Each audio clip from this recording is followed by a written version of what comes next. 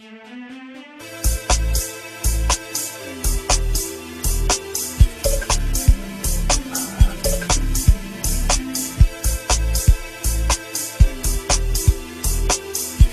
welcome.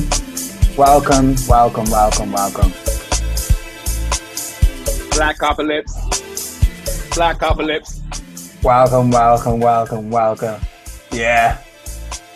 Got my boys in the house. I got my girl in the house. There's me in the house. Hey, you doing a bit of mixing every boy.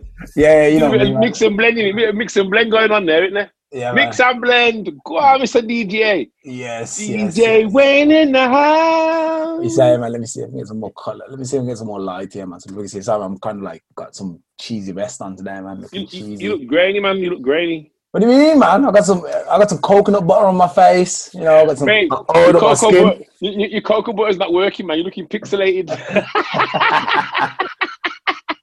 we got Sandra Gore back, man. You know, that was very important. That we got back because last week. She's back in the room. Sandra, listen, man. Last week, man, I honestly, it was so painful because I know you had so much goodness to tell us, and it was like... I know. I was so upset. Like, that bothered me so bad because I was like, I sounded like a robot. I don't like that. Oh, man. But you're back now. And straight away, I mean, it's really crazy because last week you had bad weather over there and you had a bad signal. And today there's no rain and you've got good signal, man. So who says, you know, this 4G thing that we're paying for, 3G, it's a waste of money. It's not like... Was it 5G? 4G. They don't even work. How can it be affected by rain? Well, see, here, I live out, like, in the suburbs in, like, the country. So that's our issue. Like, we only have one internet provider. So we don't have an option. And if it rains, we could either have dial-up, which I will never be able to live stream or do any kind of anything. Noise, yes, the AOL dial-up, that's what it was. It's embarrassing. For 2020, that's what we have. Yeah, it's I remember dial-up. Used to make that squeaky noise, didn't it? Yep. That's how I'm looking forward to 5G. I don't care what anyone says. That's what code sounds like. If you ever want to speak to a coder, man, you have to speak to him like, that means, are you okay, my friend? That's how fax stuff sounds like that, actually. I just did not like... the kids today will never understand somebody picking up the phone and knocking you off of the internet when you're trying to download a whole bunch of music. Yeah. So they don't get it. They haven't lived our life. They don't know the struggle. No. We had the struggle. The thing is, though, if you back in the day, though, because obviously websites and everything else was a lot less data, it was cool, man. You didn't mind kind of waiting for the screen to load in stages and bits and bobs, and you just kind of accepted it, didn't you? And then what happened? Things got quick. But the problem with now is because we're so used to speed, as soon as something don't load straight away, we're vexed. Yeah. We're ready to phone bloody Virgin and say, "Yo, cut it off. I'm trying to download my bloody show, man. Credit. I'm download myself. Turn it off. Give me my money back. You want a credit. I've been trying to get on my provider contract for the last year and a half, man, because we have 2-year contracts here in Germany. So if you sign a contract, you're in it for 2 years, no matter what, no questions asked. And you ain't getting out, man. And I tried to come up with some elaborate excuses. I was like, I'm leaving the country. I've left my wife. I've left the kids. And I'm not going to be here anymore. So just you can go ahead and cut that off. Stuff you're talking about there, man. Yeah. Extreme excuses, that is. Yeah, but that's the things you have to go for. That's the extent you have to go to in order for them to cut it off. And they still didn't cut it off. Look, I'm still talking to you guys on the same provider. They were like, wow, basically, if you're doing all that stuff, you're going to prove to us, so send us your new address. Because I said I was moving back to England, then they were like, send your address in England, send us your new job. Seriously? Yeah, your registration. Oh, they want all your business. Yeah, no. Yeah, they ain't messing around. They want to make sure if I'm leaving, they've got an, they don't have to, if they don't want me to charge or be charged for the rest of the contract, they're like, wow, we're going to need to see some proof. We're going to need to see some evidence that you're going across seas. So I was like, you know what? That's a lot of business. Like, why? It's like, did y'all go together or something? Like, I'm confused on why they need to know all that. Like, I don't want the service number. Leave me alone. Yeah, that's the thing, man. They just want to know because they want to because getting out of a contract in Germany is like when you sign a contract here, it's like you're bound to that contract. You sign it in blood. So it's like selling your soul to the devil, you know, there's no way out of it until the contract runs out. And that's basically what we was at in my contract that actually is still running, which is not, well, it's stupid. I figured a way out to work with it, but I can't wait until next April when it's done. And I'm going to be like, safe. From now on, I've made a decision that whenever I sign a contract, I'm at the moment I sign a contract, I already put in the termination of the contract the same day. Just so if I forget, because if you forget to sign the contract, terminate the contract, it rolls into another 2 years. That means oh God, no, mate. Yeah. If you're forgetting to cancel contracts, mate, you got too much money. That's the thing. That's another thing. Like I'm in a gym membership. I'm in a gym membership that I completed paying in 2 years in July. Sorry, the thing is, Corona happened, so I couldn't go and talk to them about cancelling my contract or changing. But they were supposed to cancel it anyway. No, they don't. Cancel your direct debit, man. Now in Germany they don't do it like that, man. In Germany they're like, well, you forgot, and that's another year for us. Oh no! Criminal. Nah. Cancel the direct debit, mate.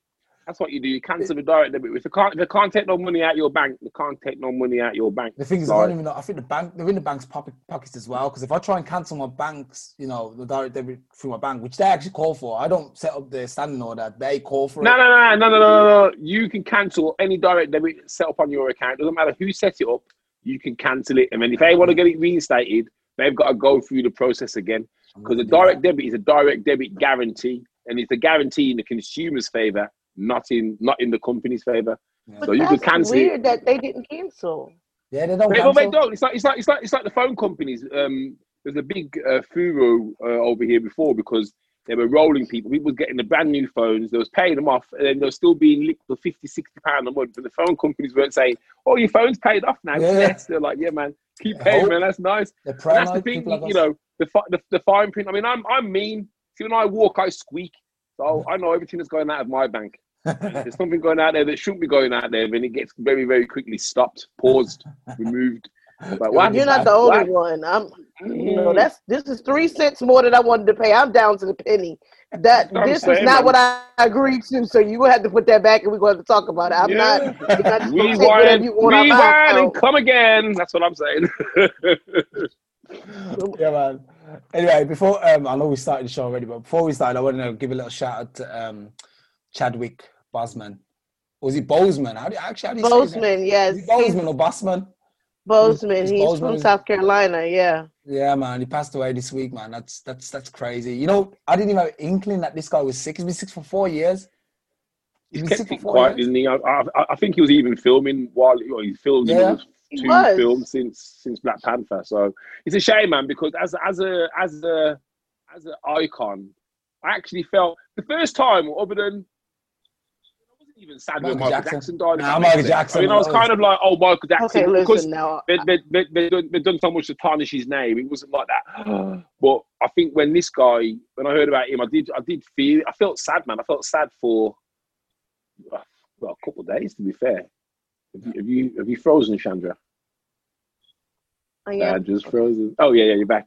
You're back. Yeah, I yeah, man. It hit me, man. It hit me like a relative.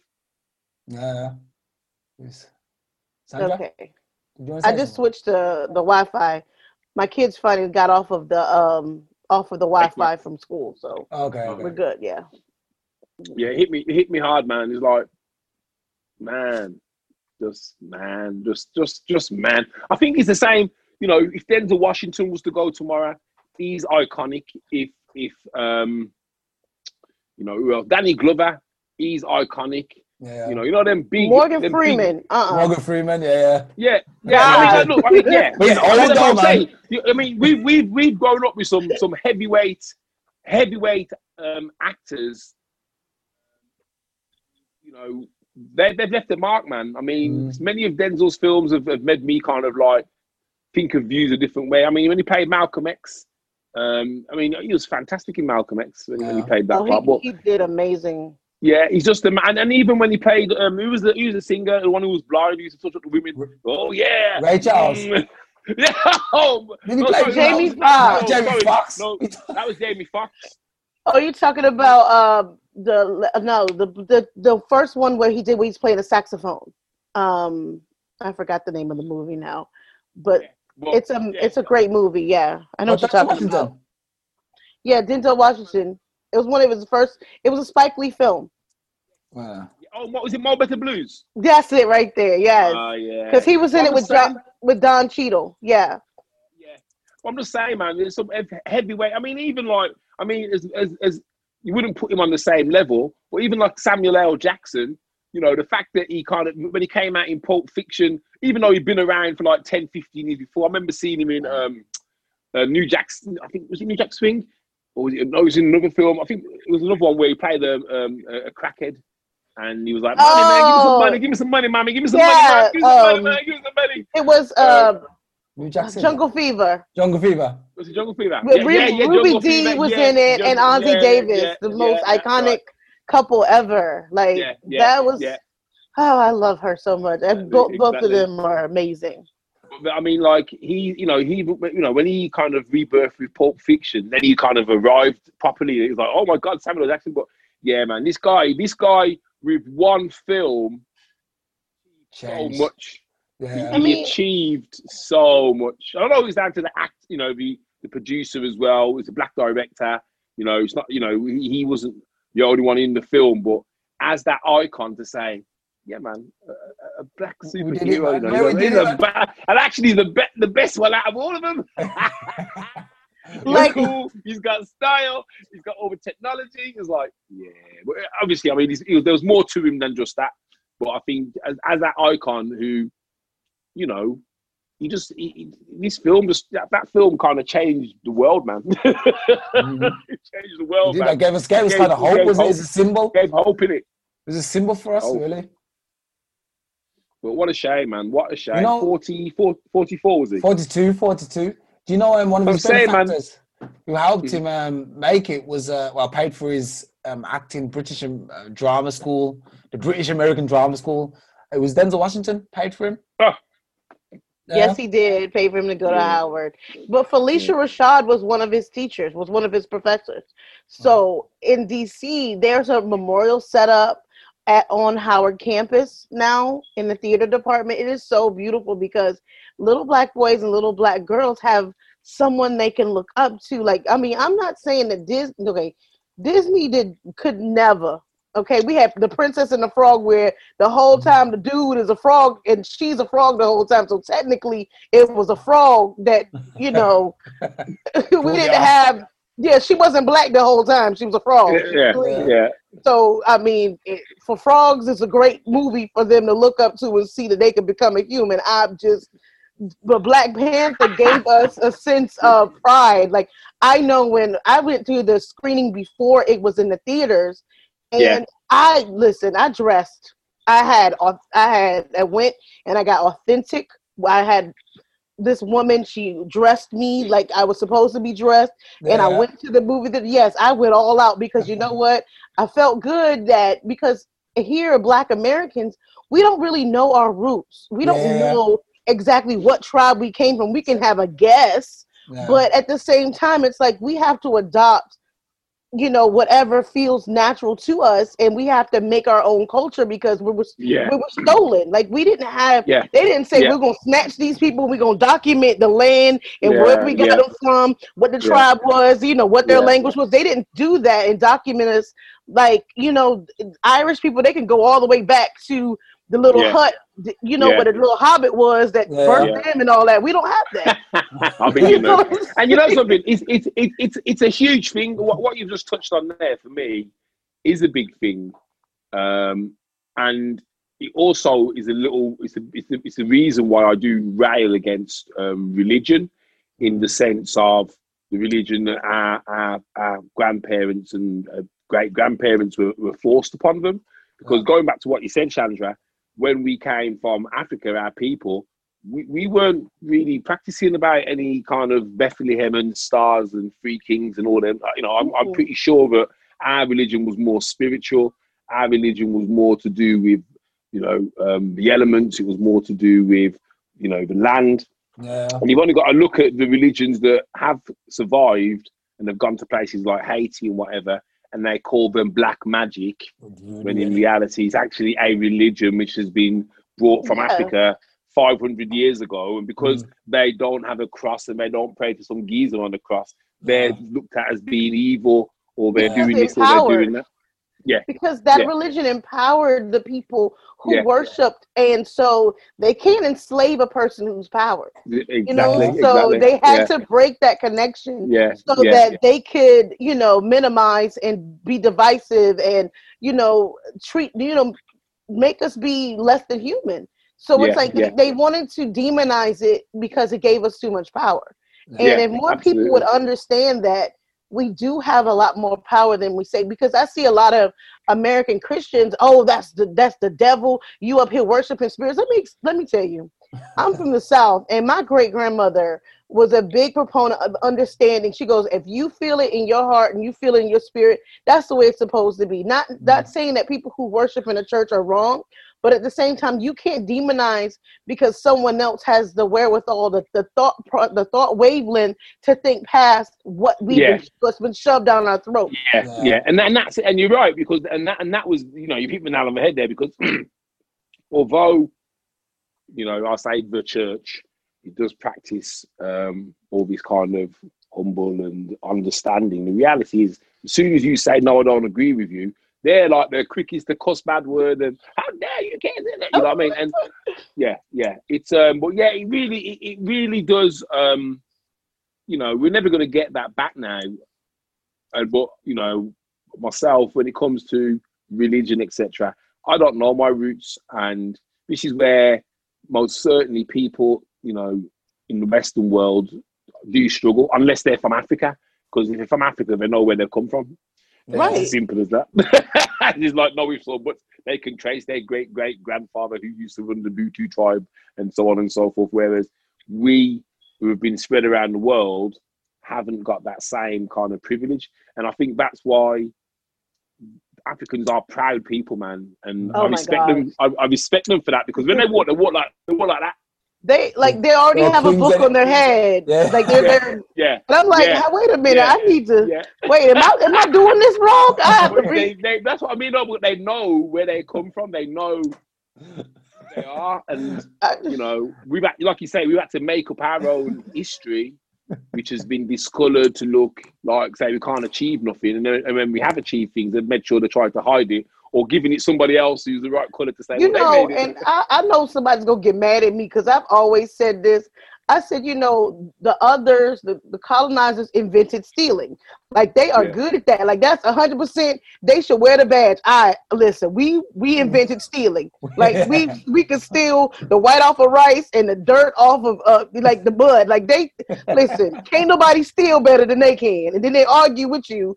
Like, I just think that the whole theft of a whole people, like, that is something, like, if you can wrap your mind around that, that is like crazy.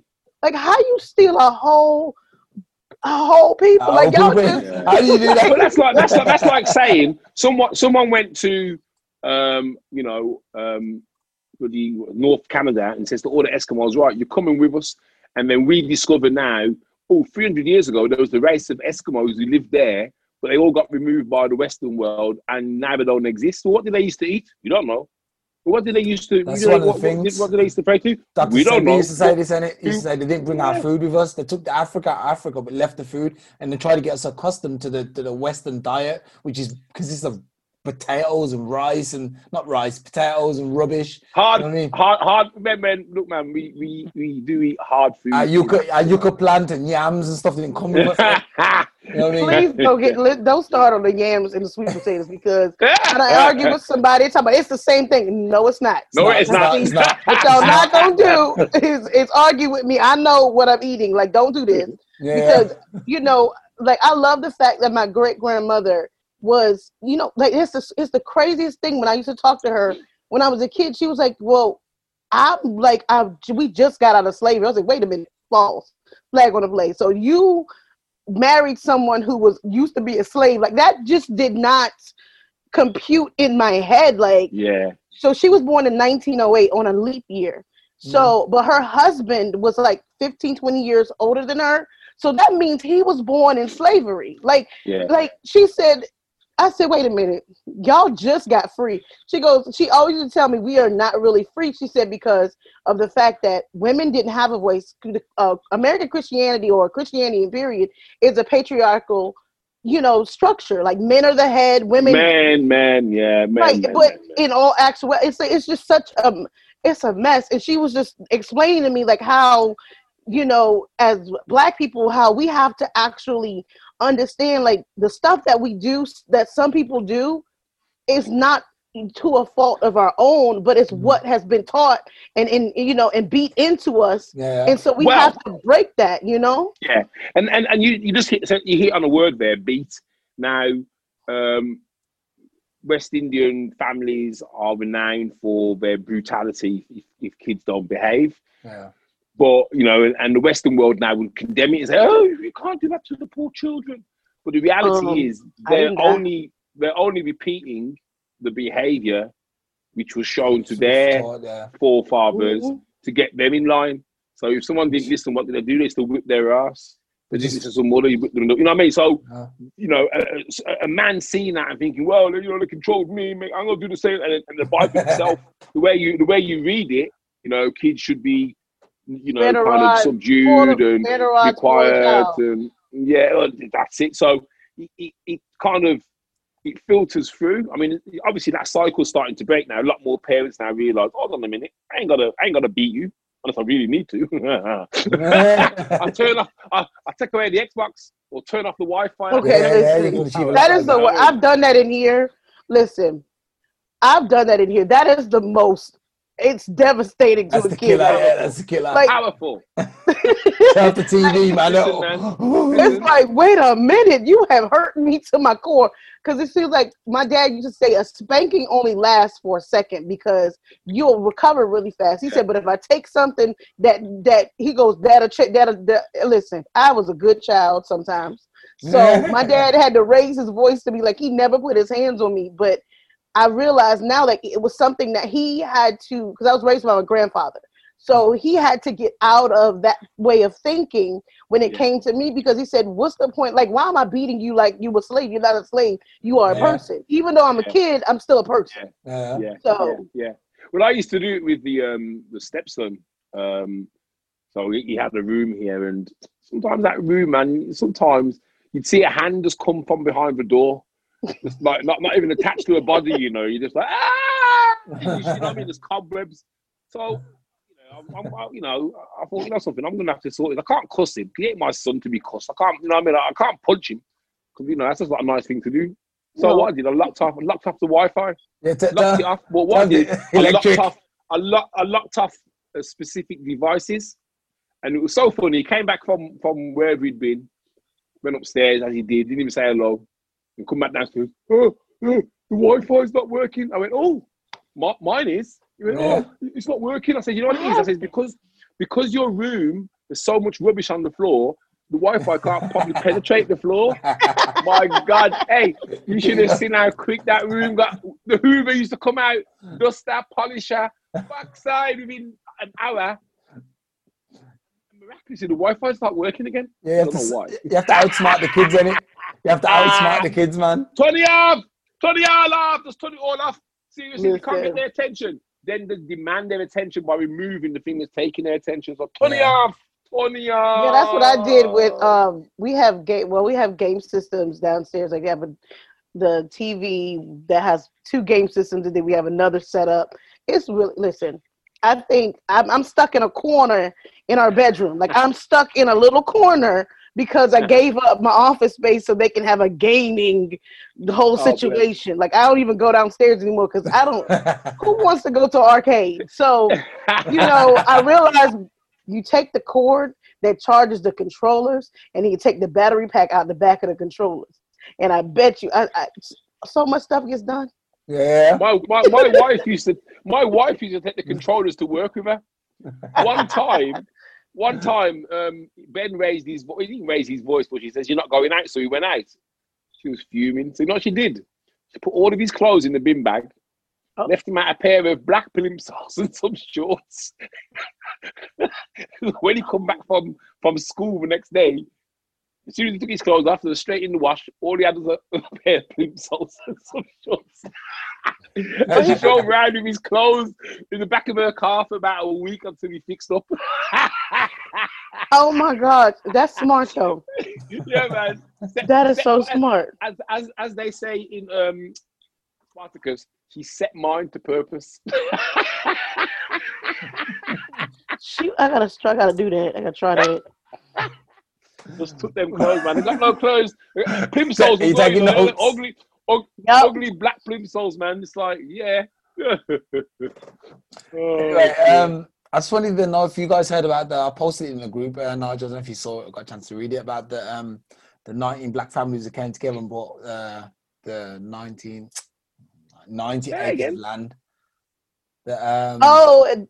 Yes, that was, if we could all come together like that, that would be so nice. That would work, man. That would work. But then someone wrote, and they got a good point, 19 families bought 97 acres of land in Toomsboro, Georgia. I don't know what they're doing now. What they're doing now in Georgia, man? Isn't Georgia like extremely like? No.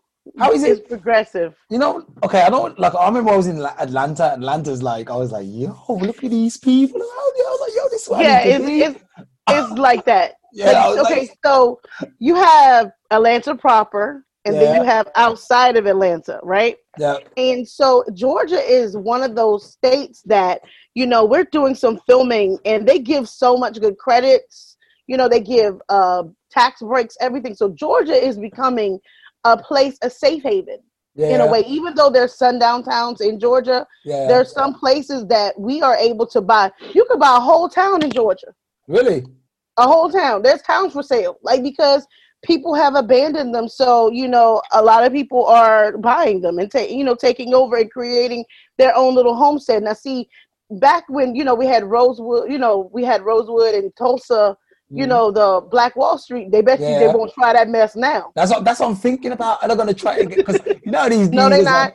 They get nervous and start thinking on the one else. Start looking over like, what's he doing over there, man? Yo, wait. If one of these, we have guns now.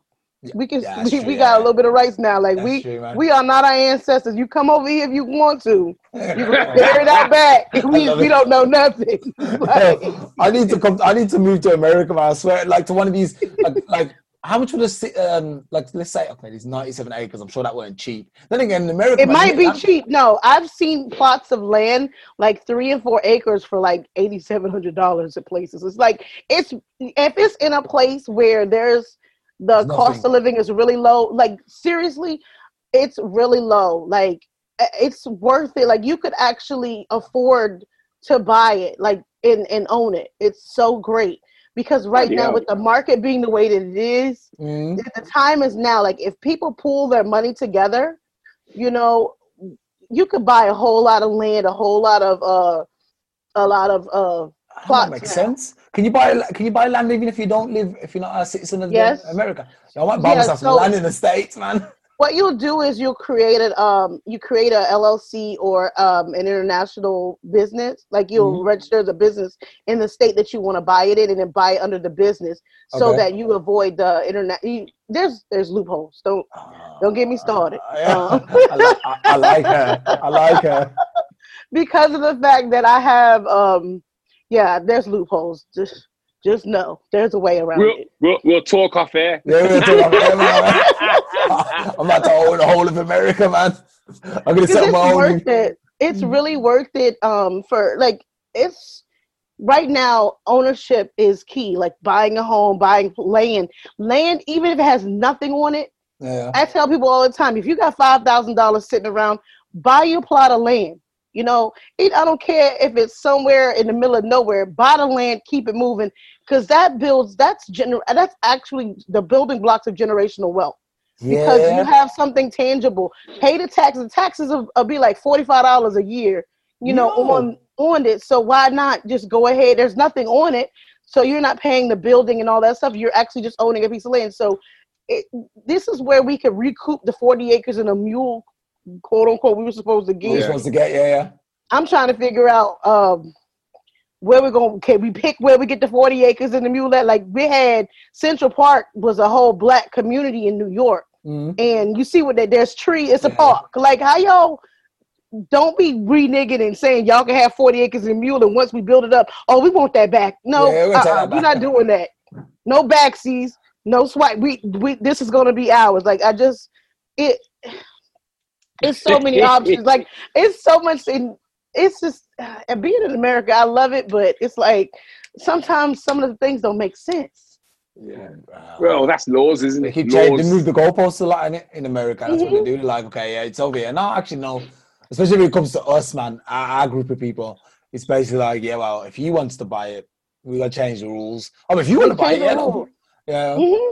That's crazy. And it's sad because if you look at it, like I see all of these such and such is named the vice president of this and such has been made the editor. Like, first of all, listen, does it come with a large enough check to make me realize that you passed me over all these years and all of a sudden you want to give this role to me now? Like, let's don't placate me and just give me the position now because it's good optics. Make sure you pay me back pay for the time that you passed me over, because you knew you were wrong back then. You can't just make it right now. Like this whole movement of moving black people into these high profile roles and, oh, we're going to hire a whole bunch of black people. Nope. You never had a black person at your company in 20 years. Are you going to give them 20 years worth of pay that you didn't want to give another black person back then? It's just the climate right now is irritating. I know that's a little tangent, but I'm tired of seeing these announcements. I see your point. It's, you know, why has it taken?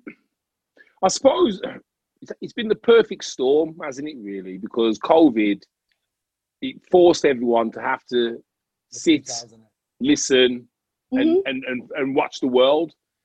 Now, if COVID if COVID hadn't happened and George Floyd hadn't happened, I wonder whether we'd have had the movement that came from it. I don't think we would. No. I think because we were a captive audience, and we were captive to the point that every piece of sensationalism, anything that came through, we wanted to know what it was about. I think it was the perfect storm. And we're going to look back on COVID as a people and say, you know something, that gave us the chance for people to actually stop and listen for a change, rather than say, yeah, we'll sort something out for you guys. Just, hey, your time will come. A better time's coming. And that's that whole, oh, I'm looking forward to a better time. Nah, I hate that. I'm supposed doing this mess until y'all feel like I'm worthy. I'm good. There was an Indian scholar, and he actually said, he was on stage, and he actually said, all these religions, they're saying to you, yeah, you know, take the pain now, go through all the pressure and everything now, because when you die, you're going to go to a better place. I ain't waiting. And he said, what he said to him at the end was, how do we know we aren't already in a better place? How do we know we're not already in heaven and we can make it however we want? And you know what I mean? So he was actually saying, it was like everyone's preaching, be humble, especially within the black community. When I used to go to churches, go, oh yeah, you know, pray for your brother and turn your other cheek and all them things there.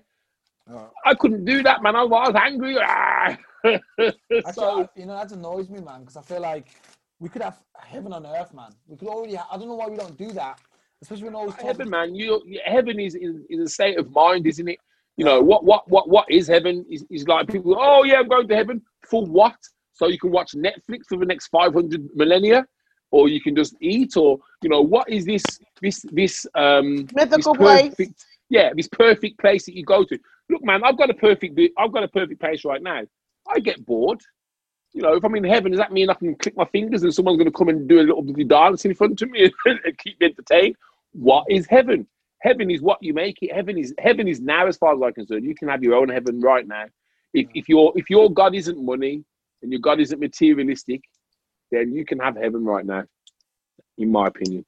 And that's what people forget. Like, so this whole myth that was created that, oh, you know, you can't be happy or enjoy life for real until you go to heaven. So it's basically It's basically a way to say you know what, it's okay to accept suffering. It's okay to accept mistreatment. It's okay to accept, all of that. And I'm like, no. Like my great grandma was like, that don't even make sense. Just understand, you're living now. You know what I'm saying? When you close your eyes from, you know what I'm saying, we came from dust, we go back to dust or whatever. You gotta understand, like when your body, you're decaying and all that. What is that? You gotta enjoy what you can enjoy now and do right by people. It shouldn't be this whole I'm gonna wait to heaven to get my reward. No. And I tell people all the time, I got in trouble as a kid because they were like, well, you need to get your money, pay your money. Now I said, why can't I just pay it when I get to heaven? If I gotta wait to get to heaven and enjoy life, I'm just gonna give him his money then. Like that way. Like I gotta wait, he gotta wait. That's just how that's gonna work. Like I'm not going, I ain't for the giving it to this man. I don't know that man. So let me go ahead and hold on to his money until I get there. Yeah, that's it, man. It's that whole mind control. It is control. Oh look, man, it is just control. I work with quite a few business owners, females, of Caribbean descent, and some of them have shared this common trait of, I don't want people to kind of know I'm doing a business, or, I don't really like putting anything out there in case, someone teased my idea. And basically they don't take any action because they're within the church environment. They're kind of taught to be so humble, almost like don't be too good because people will call you a show off. Yeah. And it's almost like people are holding themselves back because of the way they've been brought up, and they've got superpowers. Some of these ladies, superpowers, but because of the way they've been brought up within that environment. I'm not just blaming church. So anyone who's religious is watching this, please don't send me no hate mail saying, "Yeah, God's gonna burn you." Look, man, I'll burn when I get cremated when I die, so don't worry about that. And then when you get to heaven, you ask him, "Was you mad about what I said on the podcast?" Exactly. So was you mad? Can I have a PlayStation 5? Please. You know what I mean? So I think it has been used definitely to keep people down, keep them suppressed, and like you say, almost make them be accepting of, well, your life's shit now, accept it because you're gonna have a better day when you're dead. No, I want a better day now. Well, I can enjoy it with the people I love, my family, my friends, people that when I'm gone I'll never ever see again. I don't care what they say about you. When you go to heaven, everyone's there. No, they're not, because they're all in the spa, or they're off doing whatever they do when they're in heaven. They're not all sat there waiting for me to get there. So I want to have mine now, and have my fun now. I want to just enjoy the moment now. But Chandra, tell us a bit more about your business, because we didn't even get that far last week. Yeah, sorry. So I'm a business consultant and publicist. I'm also a festival founder, a producer of a comedy series, and comedic events. Yeah, and then also a community organizer. So I have my hands in a lot of pots that I've created, and then I'm adding more stuff. But my main goal is to make sure businesses are thriving and are set up correctly so that they can get the media and get a larger audience, for a better, to reach more people than just people in their background. Because a lot of publicists, they'll come in and they'll say, "Oh, okay, I'm going to just get you out there." First of all, and the people are not even a registered business. They just out here selling plates out the back of their car. Like, no, let's get you all the way together first before we put you on a platform, because some people sell a product and they don't have enough product once they get pressed. So people are disgruntled and upset and waiting 6 months. Yeah. So you got to, and it's like, make sure their foundations are correct before you put them out there. Understand what their goals are there, and so that you are creating a foundation for longevity in the media. Because some people that you saw, they were popping viral, you don't even know if they're alive anymore. So it's like, so creating creating a foundation that they will always, there's always the people wanting to know about them. People are wanting to come back and they follow, they grow with them, they understand them. That's the long game. This fast, I'm going viral mess, it's a flash in the pan. It's like when you heat your food up in the microwave. By the time you go down and sit down, it's already cold. Yeah. So it's like absolutely. So I mean, so basically, you're teaching businesses how to be real businesses, not like correct. fly by night. Let's make a quick buck, and that's it. And you know what I mean? You're preaching my hymn sheet. I mean, I'm not the same as yourself. I work with generally small business owners, generally female small business owners who are either therapists or counsellors, who struggle to generate leads and convert sales. And a bit of a pattern really with most of them in that they're very, when it comes to selling and talking about money and asking for payment, they're like, nope, run me my money. And they always charge too little. Oh gosh, I was guilty of that. I think we all have been, and when they start with me, they always have been doing free sessions. So that's one of the first things that we stop. No more free sessions. First of all, free. So by giving this free stuff, that thank you is gonna pay your bills. Yeah, I just need people to understand the difference between, being giving concessions and being a fool. We're not no fools no more. Yeah, we don't have to do that. Yeah. So one of the things that I teach them is, so I go through the sales process with them. We do role play, we do presentations together. I then help them put together an online foundation, which invariably means a website, which means setting up their social media. I come across so many people who've got, all these social media accounts and they haven't even got a link to their website. And it's like, really? How much was your website again? Oh, I paid £3,000, which they're happy about. So how come you haven't even got it on your Facebook? Oh, can you do that? Yes, you can. And you can actually put various locations that you can share. Listen, don't be on these people platforms that don't know how to use them. Just stop. Just don't sit in the corner and just go stand on the corner and pass out flyers. If you're not like, look, you're a business coach in a way. I'm not that. I don't have the capacity to. I'm a consultant. I'm going to give you tasks to do. I'm going to evaluate what you do. I don't do motivational quotes. I don't do the affirmations like, "Hey, good morning. Let's do this today." No. I think I'm more of a consultant actually than a coach. Okay, because most people. Because what I run a program called Love Sales Hate Selling, and it is very much about them taking action and me kicking their ass. Oh, okay. See, I'm the like someone's like, you so rough. I'm not rough. I'm direct. There's a difference because it's like I'm gonna bill you if you do the task or not. You have a contract. I gave you what you're supposed to do. We could be on month 6. Yeah. Okay. If you haven't done the work, nothing to do with you. Yeah. I ain't here to hold your hand, and I'm not your mama. So. Yeah. Oh, it's fantastic. So you also founded a festival. Yes, I did. I actually, this would have been my second year. It's called the Greater Northern Virginia Comedy and Film Festival. Wow. I'm a one-woman show. And comedy is a very male-dominated industry. And especially that I founded my own festival and that everything had to go through me. Someone's like, well, can I talk to whoever's organizing it? Me. It's me. Can I be on it? Me. Yeah. Well, who else can I talk to? Me. Hold on. Like one guy that tried to say, well, he didn't get picked for the festival.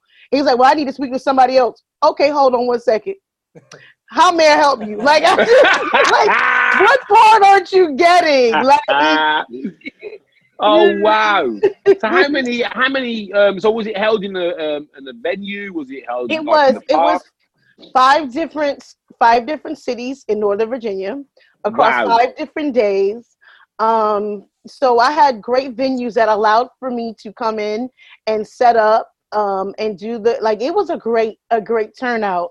And it felt really, really good because it would have been last week, 5 days last week. But it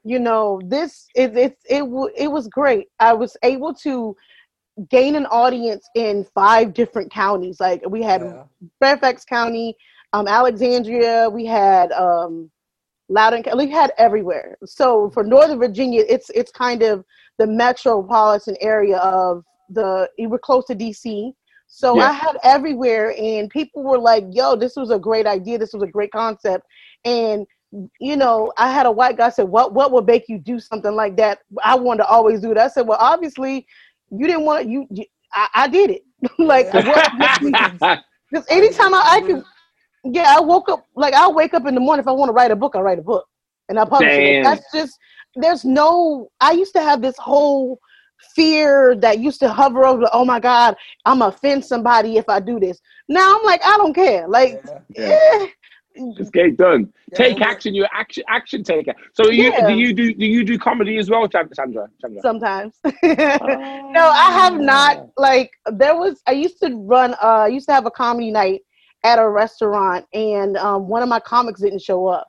So I had not gotten on the mic in like a year or two, and I just got up. I am a storyteller, and real life is funny to me. So that's the aspect that I come from, because it's like, you all like, I love it. I'm not a comedian. I'm just a humorist. I'm myself.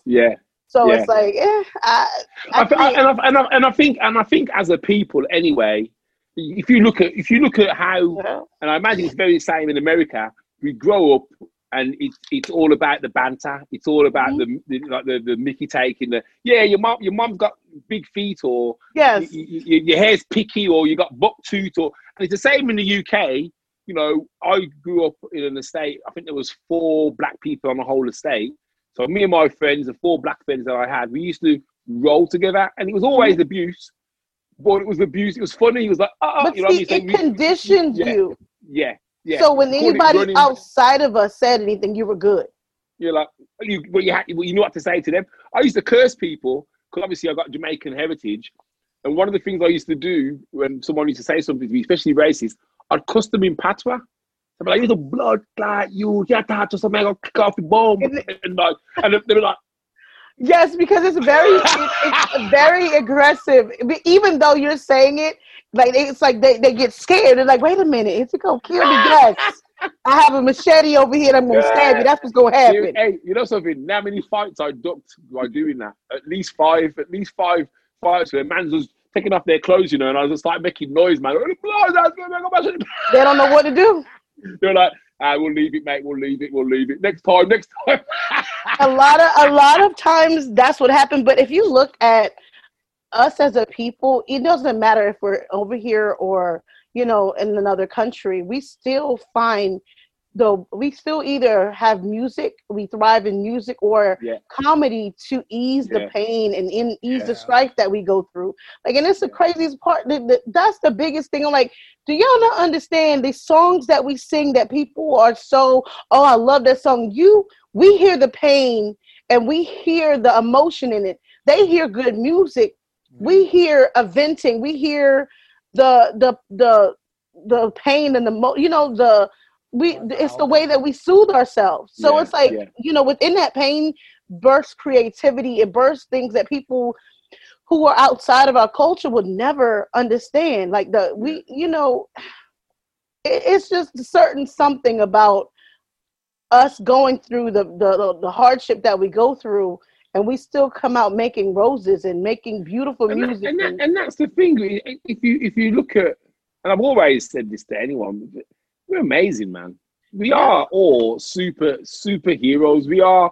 We're actually, this will sound bad, we're superior to a degree, because look at what we bring to the world when we're allowed to bring it. You know what I mean? Look at how everyone copies what we say is stylish or cool, or that's on point, that's the new thing. It's like we create fashion and we can crash fashion. But the problem that we've always had is that we've always run to put money in somebody else's pocket rather than our own community. It's like, if there had been a black Versace, would we have supported him the way we supported the Italian one who says, I don't want niggas wearing my clothes? And see, that's the biggest thing. You know, I was at a CBC event, and Ron Busby of the U.S. Black Chamber of Commerce said, we have to get away from the mentality of thinking the white man's ice is colder. You know, so because there was that myth that the white man's ice lasts longer. No, you just, you know, it's not, but because they feel like it's something better, because it's like that Stockholm syndrome. Yeah, you know, from being in slavery, like, you know, the master gave it to us, so it's the best. No, the master didn't care. Like, look, it's true, man. It's so true. But I think when the day we all realize, I think the day as a collective, don't get me wrong, you know, people when Black Lives Matter was going on, you had people coming out of the woodwork saying, yeah, but they're shooting each other for no reasons and all these other things and blah, blah, blah, blah, blah.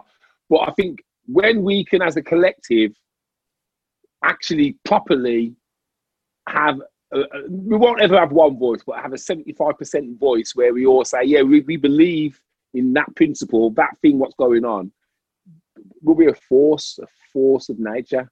And that's when people need to be scared. Up. Yeah. And that's but stand up in unity.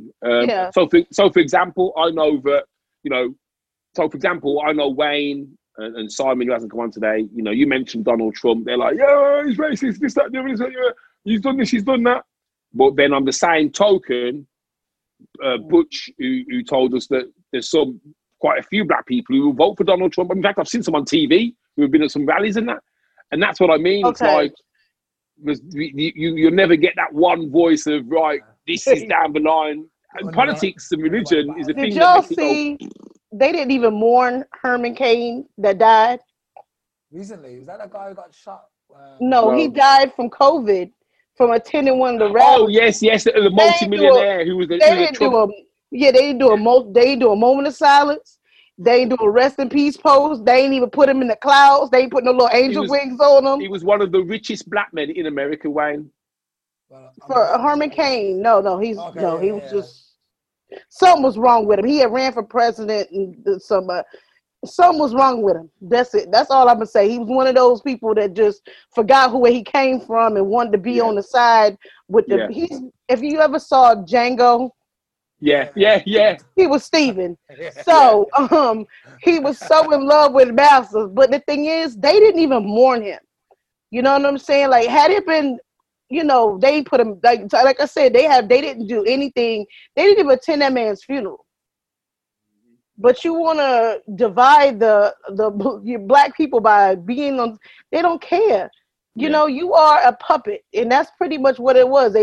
Now they got another puppet. And it's like, y'all. Do you think there'd be enough support to actually create a political party of color in America, which could take on the Democrats and the Republicans? Okay, I think it's possible.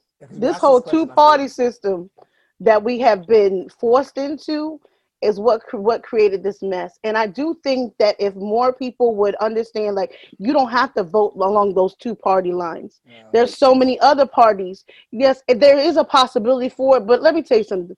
Black people, sad to say, can only do line dancing, okay, as a unit, and stand in line for some Jordans sometimes. I'm just saying, like, we can't collectively do something together. You know, we can talk about it because we know. You know what I'm saying? Like, somebody said, Kanye West is running. Y'all don't see that for what it is. Y'all don't see. It's a joke.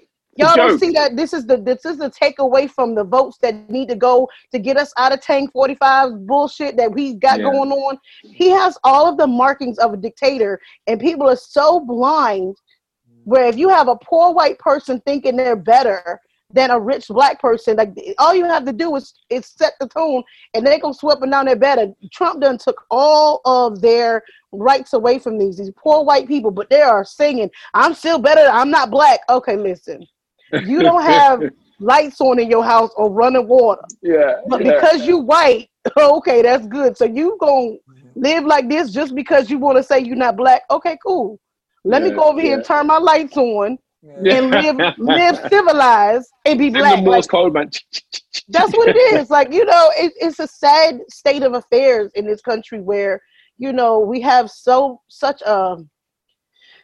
He just somebody need to hug him tight around his neck real quick. That's all I'm saying. Like, why do y'all think this is okay? Like, it is crazy. I mean, you know, I think on the world stage, he's done more to harm.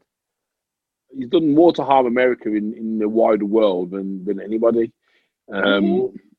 And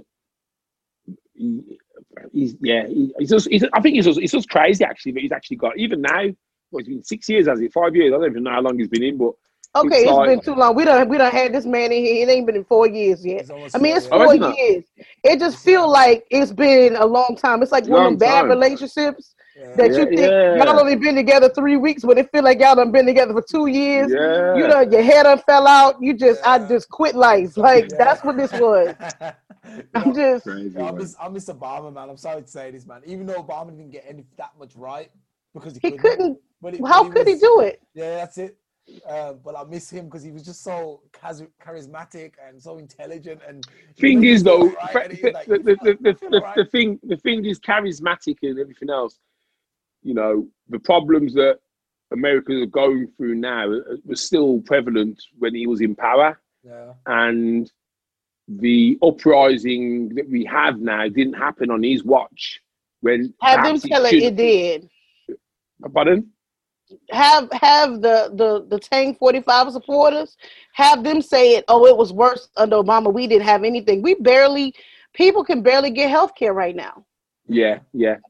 So I mean, he did some good things, but I think in terms of, because obviously the way that the police have gone on, I know it's all different states and they all do. It's like having 100 different kind of cities, isn't it? You've all got their own laws and say, well, over here we can shoot someone if they're wearing the hat, but over there you can't. And I think, you know, someone needs to take it in hand and say, right, we need some uniformity across the whole of the United States when it comes to policing and what we do and how we treat people. But I don't think that's ever going to happen in our lifetime. It's going to take to happen. It's going to take aliens to come and start bombing humans, no matter what color they are, and then they'll say, "Hey, you black guys, you're all right, man. Can you join up with us and help, or can you go and fight them for us instead, like we did in Vietnam?" I did a piece on the National Guard guy who was chanting Black Lives Matter while monitoring the protest, right?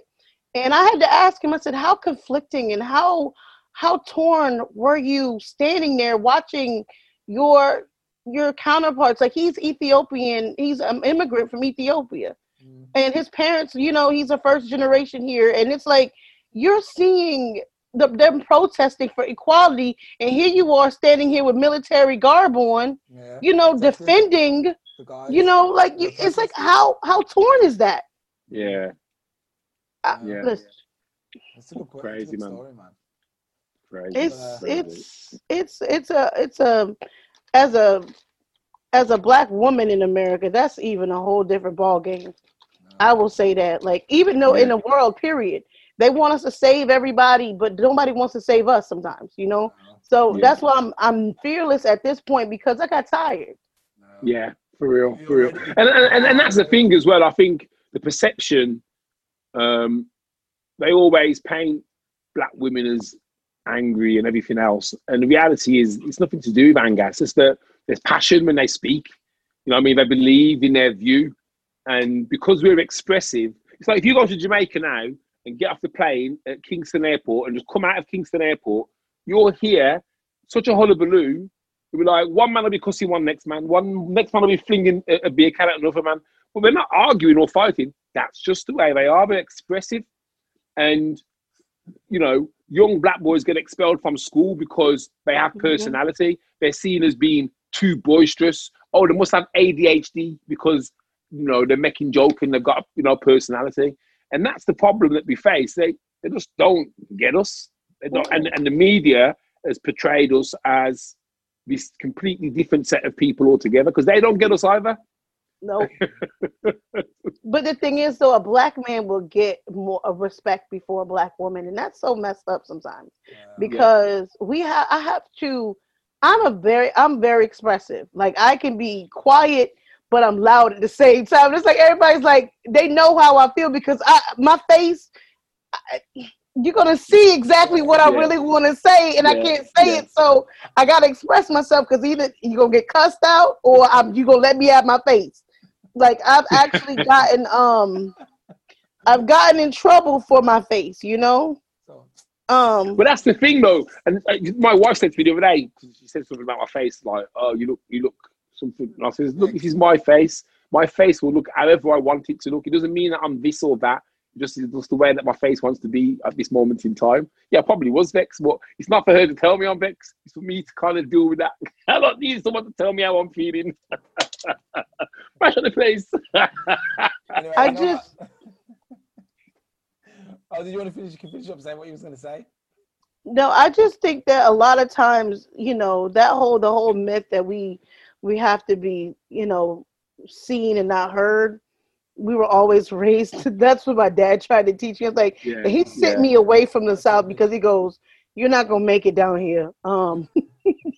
This ain't gonna be for you. You need to go up north because at least there I know you're not gonna come up missing or something like that. Because I'm not moving off of the sidewalk because Becky want to walk over here. I'm not going to do the grunt work because Becky don't want to do it. We all getting paid the same amount. I'm not gonna be in the back. I'm not gonna let you talk to me crazy. So therefore, I wouldn't have made it down south right now. Karen? I thought it was Karen. Karen, Becky, whatever they want to be called right now. The pumpkin spice drinkers. I don't know. Yeah. Wicked. Yeah, I'm gonna call it up. That was a really good hour, man. Hey, Sandra, man, we're gonna have to get you back on. You know, because I'm pretty much trying to go for a few people who want. We've still just scratched the surface of this lady. Yeah, that's what I said. I gotta get. She gave us one little taste of what she does. A sprinkle of salt. And then just as I was about to finish off, she just pulled back at her and back. I can't help it. And I need to know how to get my thing, because I'm saying to you, I've got like this audio, this podcast series, and I'm trying to figure out how to get this on the Amazon, and I need your help, man. I think I need your help. I'll just send you the information. It's so simple, and plus they pay out every 30 days. So even with you promoting it, it's so worth it. It's free. All right, do it. Yeah. Get it done, Wayne. Yeah, I want to do it. Are you wanna come join Blackopolis? What do you think, man? Does it sound like it's your kind of thing, Sandra? What do you think? I like it. I think it'll work. Yeah. Anyway, like I said, I've got a few more people I want to interview and stuff and get on and have a look. Well, I want more people to come on. I think what we're looking to do now is to have a rotation of guests. Yeah. I'm always for it. Come in and just because we were trying to get people in. We had one guy the other week, and how did that go? No. Okay, so we got two quick stories. So one guy decided that he was going to go to a toilet while we was on Zoom, and we saw him sit down, on the throne, and he was on the comment, "No!" And he went, "Oh God, I forgot all about that." And he didn't mute or anything. Luckily, he muted and hid the camera. I saw him cool down and then sit down. And I was like, "No!" And then about a month ago, Wayne tried to get somebody else on. And this guy just could not work his phone. Yeah. He was like, "Oh, I can't see the button. Which button I got to press?" Wayne, press this button. Why didn't you phone me an hour ago and go through this with me? Which button? There's only one button, Dinosaur. Yeah. Oh my gosh. Technology should not be given to everybody, clearly. Yeah, for real. Oh my God. So we're doing a guest rotation, so it could be that we say, every couple of weeks, you're free. Yeah, there's no pressure to come on every week, but if like I'll put you in the WhatsApp group and stuff, and you can I gotta re-download WhatsApp. I'm gonna download it on my iPad. I can keep you in on Messenger too, man, and be like, yo. That's the best way because I only use WhatsApp when I was doing shooting a series, but I just did the old lady thing. Y'all didn't see that, did y'all? I'm like, okay, Oh man, seriously, I need to wear these now and again. Yeah. Yes, your readers. I'm embarrassed because I'm like. Because I'm holding my phone away. I'm like, okay, it's not my contacts. I'm really getting up there. The worst thing about it is once I wear them, wear them for the rest of the night. It's like they mess my eyes up, man. Yeah. See? Crazy. I've had a whole 2 weeks, so I've not had to wear them all, and then I don't know if the light changed or whatever. I've had to start wearing them again. So, man, I get old. I get one. This is good. Anyway, give us a shout out quickly, Sandra. Give us a shout out. What do y'all want me to say? Just say something about yourself. You got anything interesting you want to say about yourself? Oh, well, follow me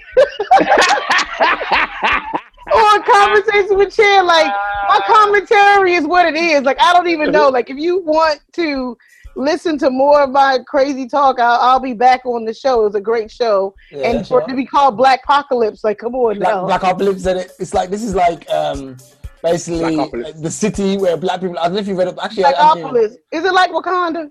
Yeah, exactly. That's what it is. Basically, this is the radio station of Wakanda, basically. Black okay. I was on Wakanda radio station. I'm gonna tell everybody that too.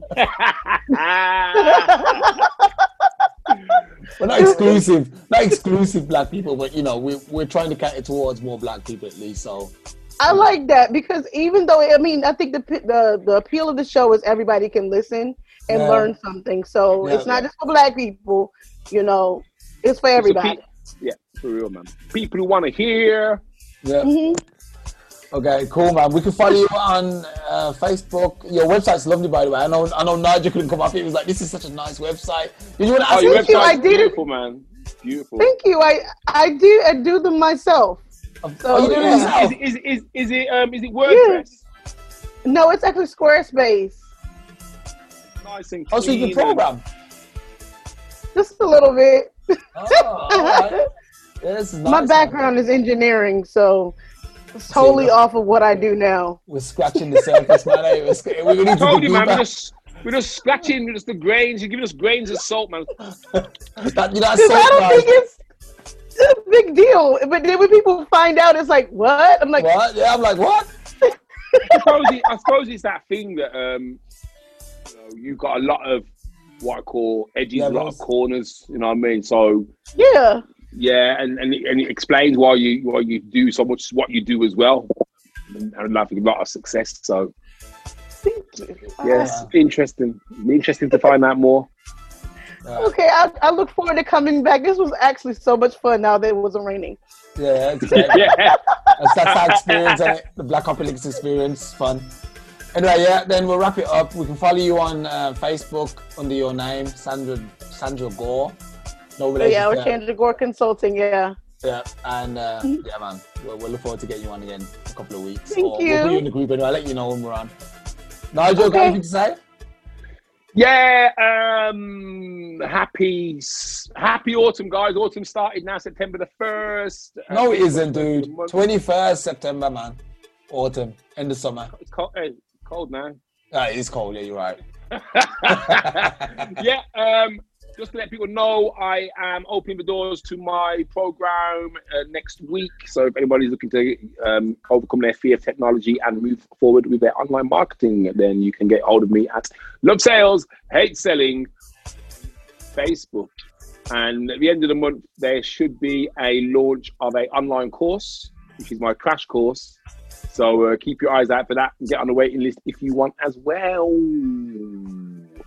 All right. Yep, and as you know with me, keep listening to Black Apocalypse All Things Podcast.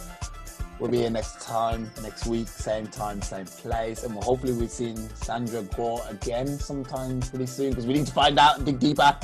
The whole heap we need to dig for, man. The whole heap. Yeah, and of course she's gonna send me my thingy straight after this. Yes, this is my birthday month, so. When is your birthday? Oh, September. This is my birthday month. I celebrate the whole month. It's the 19th, but it's the whole month. You got a birthday that's what I do, man. I'm the same when it's my birthday. Send us a little blurb, man, and we'll put it in the group and put some links and make sure everyone can I'll send that to you. Yeah. All right, guys. Happy birthday for the month. Anyway, we'll probably have you on before the end anyway. So, and your birthday is 1 month before mine. Anyway, we're out, man. We always done that to tune. So, thank you.